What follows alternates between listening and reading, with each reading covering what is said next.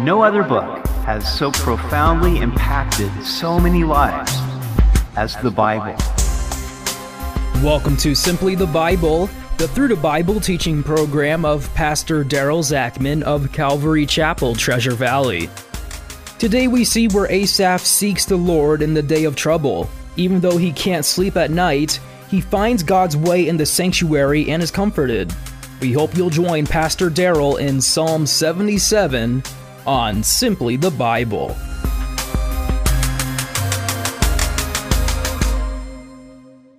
"12 Psalms are credited to Asaph, who was one of David's worship leaders. And Psalm 77 reveals Asaph's melancholy spirit.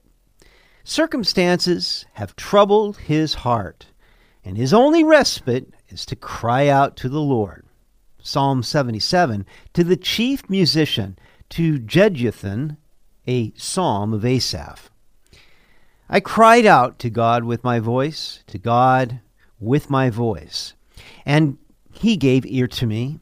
In the day of my trouble I sought the Lord. My hand was stretched out in the night without ceasing. My soul refused to be comforted. I remembered God and was troubled. I complained, and my spirit was overwhelmed. Selah. Calmly think about that. If it weren't for the day of trouble, how many of us never would have cried out to the Lord? We need such times to remind us of eternal realities. We may come to despair, as did Asaph, but that cannot be our final destination. We must persevere in prayer to the only one who can truly change things. He will hear the cry of his children. Now sleep escaped Asaph. Therefore he stretched out his hands to God in the middle of the night. Others would take comfort in drinking, conversation with friends, or entertainment, but Asaph refused to be comforted with such things. We don't know what miserable circumstances brought Asaph to this point, but he was determined to wait upon God until the answer came from the throne of heaven. When we are in a happy state, then the remembrance of God brings peace and joy. But when we are troubled and we don't know why things are happening the way they are, then the remembrance of God can bring fear. What is going on? Have we offended God? Will this ever end? We think of Job, who had known God as his friend. But when such trouble suddenly came upon him, he had no explanation for it. Had his almighty friend now become his adversary? Thus, God can seem distant and angry even to the troubled soul who is overwhelmed in his spirit. You hold my eyelids open. I am so troubled that I cannot speak. I have considered the days of old, the years of ancient times. Asaph felt that the Lord himself was withholding sleep from him. Whether from the Lord or from his own troubled heart, insomnia was Asaph's constant companion through the night. I have also awoken in the middle of the night and cannot get back to sleep. I often will get up and spend time in communion with the Lord. I figure that if the Lord is waking me up, then I don't want to miss out on a good opportunity for fellowship with him. And if the devil is keeping me awake, well, then I'll beat him with incessant pleas before the throne of grace. But Asaph had the combined problem of lack of sleep and lack of speech. He didn't know what to pray. Words escaped him. In Romans 8, we are told that we don't know how to pray as we ought, but the Holy Spirit intercedes for us with groans that cannot be uttered. Thankfully, God hears our heart, even when we can't form the right words. The deepest form of prayer sometimes is without words, but God understands. Asaph looked back to the days of old.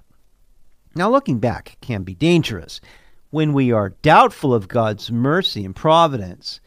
But looking back to his past faithfulness can rekindle the fire of our faith. I call to remembrance my song in the night. I meditate within my heart, and my spirit makes diligent speech. Asaph could also recall previous songs he had written in happier times. What insights did he have when the Lord seemed to be so close to him? Reminiscing through such joyful seasons with God can bring healing to the melancholy soul. When I am troubled, I will sometimes sing worship songs I remember from my early days in the Lord. They lift up my heart and comfort me. As Asaph meditated through the watches in the night, his spirit made diligent search of his heart. What were the promises of God he had known from his youth? Had he in some way departed from God's way? We must not permit ourselves to settle in the house of despair, but use these times of sorrow to clean that house. Let's put away the obstacles that could stumble us and make us fall. Let's remember the promises of God we have hung on the walls of our heart. If we have made messes, then let's clean them up and put things right with God and people. Verse 7, will the Lord cast off forever? And will he be favorable no more? Has his mercy ceased forever? Has his promise failed forevermore? Has God forgotten to be gracious? Has he in anger shut up his tender mercies? Selah. Was Asaph giving full vent now to his doubts? Or was he challenging them with questions designed to expose them for the lies that they were? I think it was the latter. Will the Lord cast us off forever? No. Romans 11:2 says that God will not cast away his people whom he foreknew. Will he be favorable no more? No. Lamentations 3:22 says that his compassions fail not. Has his mercy ceased forever? No. Psalm 103:17 says his mercy is from everlasting to everlasting on those who fear him. Has his promise failed forevermore? No. Hebrews 6:18 says that it is impossible for God to lie. Has God forgotten to be gracious? No. In Exodus 34:6, the Lord revealed to Moses that he is merciful and gracious, and God does not change. And has he in anger shut up his tender mercies? No. Psalm 145:9 tells us his tender mercies are all over his works. With such questions that demanded a resolute no, Asaph put a stranglehold on his nagging doubts. And I said, this is my anguish, but I will remember the years of the right hand of the Most High. I will remember the works of the Lord. Surely I will remember your wonders of old. I will also meditate on all your work and talk of your deeds. Asaph identified his anguish. That's a wise thing to do. We must not allow ourselves to be tossed about by our emotions. What is the cause of them? What is the source of our anguish? Pin it down. Identify it. Then bring it to the Lord in prayer. Asaph's brilliant defense was to remember the works of the Lord. That will help us in any faith struggle. If we cannot find comfort in God's mercies today, then let us look back to his mercies in the past and his powerful demonstrations. God's past faithfulness demands our present trust. All his works reveal his righteousness, justice, and mercy. They comfort and encourage our souls when they are in anguish. Your way, O God, is in the sanctuary. Who is so great a God as our God? You are the God who does wonders. You have declared your strength among the peoples. You have, with your arm, redeemed your people, the sons of Jacob and Joseph. Selah. Asaph knew that God's way was revealed in the sanctuary. That is, in the place of worship. In Psalm 73, Asaph almost slipped when he saw the prosperity of the wicked until he entered the sanctuary of the Lord. What wisdom and perspective come when we worship God, and how much more when we join with others in corporate worship. God reveals his way when our eyes are off ourselves and off our problems and onto him. He said, "You have declared your strength." God had shown over and over again himself strong on behalf of those who called upon him. And he said, "You have redeemed your people." Again, the Lord was faithful to redeem his people who trusted in him. "The waters saw you, O God. The waters saw you. They were afraid. The depths also trembled. The clouds poured out water. The skies sent out a sound. Your arrows also flashed about. The voice of your thunder was in the whirlwind. The lightnings lit up the world. The earth trembled and shook. Your way was in the sea, your path in the great waters, and your footsteps were not known. You led your people like a flock by the hand of Moses and Aaron." So as Asaph is looking back to the works of the Lord, he recounts when God delivered the people from Egypt, and they came to the Red Sea, where the waters fled from before the Lord, and clouds poured out water, and God's lightning arrows flashed, and the earth shook. And he revealed his way through the sea, but his footsteps were not known. You see, when they came to the Red Sea, they thought they were trapped. They had the mountains on one side, they had the Red Sea on the other, they had Pharaoh's approaching army on the other, and Moses got on his face before God and cried out to him, "Lord, what should we do? We're doomed, you know."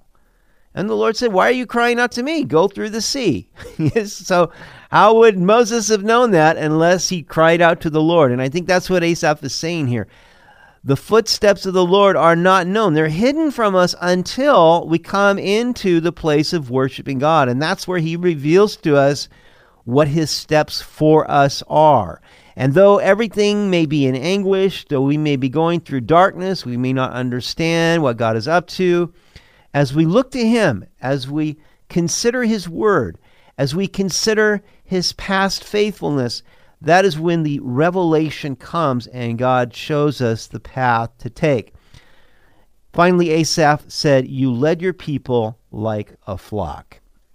Well, that makes sense because God is our shepherd.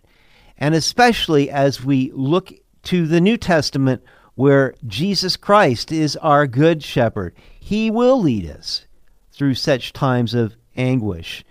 If you are in that place of melancholy where God does seem distant, or you wonder if he's angry with you, you see, that's the time to seek the Lord in prayer and cry out to him. And Lord, show me if there's anything that I have done that has offended you, and if not, then bring to my remembrance your faithfulness and your promises, and lead me through this. Show me what you'd have me do. Bring me out from the miry clay and put my feet on solid ground.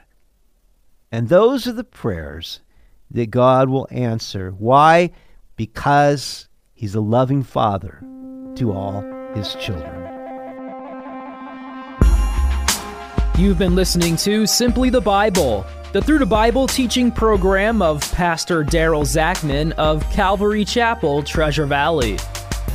For more information about our church, please visit our website at calvarytv.org. To listen to other episodes, go to 941thevoice.com or check out our podcast on iTunes or Spotify. If you have any questions or comments, please contact us through our website. Tomorrow, we'll see where Asaph speaks a parable to teach future generations, so they won't be stubborn like their fathers. He recalls God's kindness and Israel's rebellion. We hope you'll join us as we continue in the Psalms on Simply the Bible.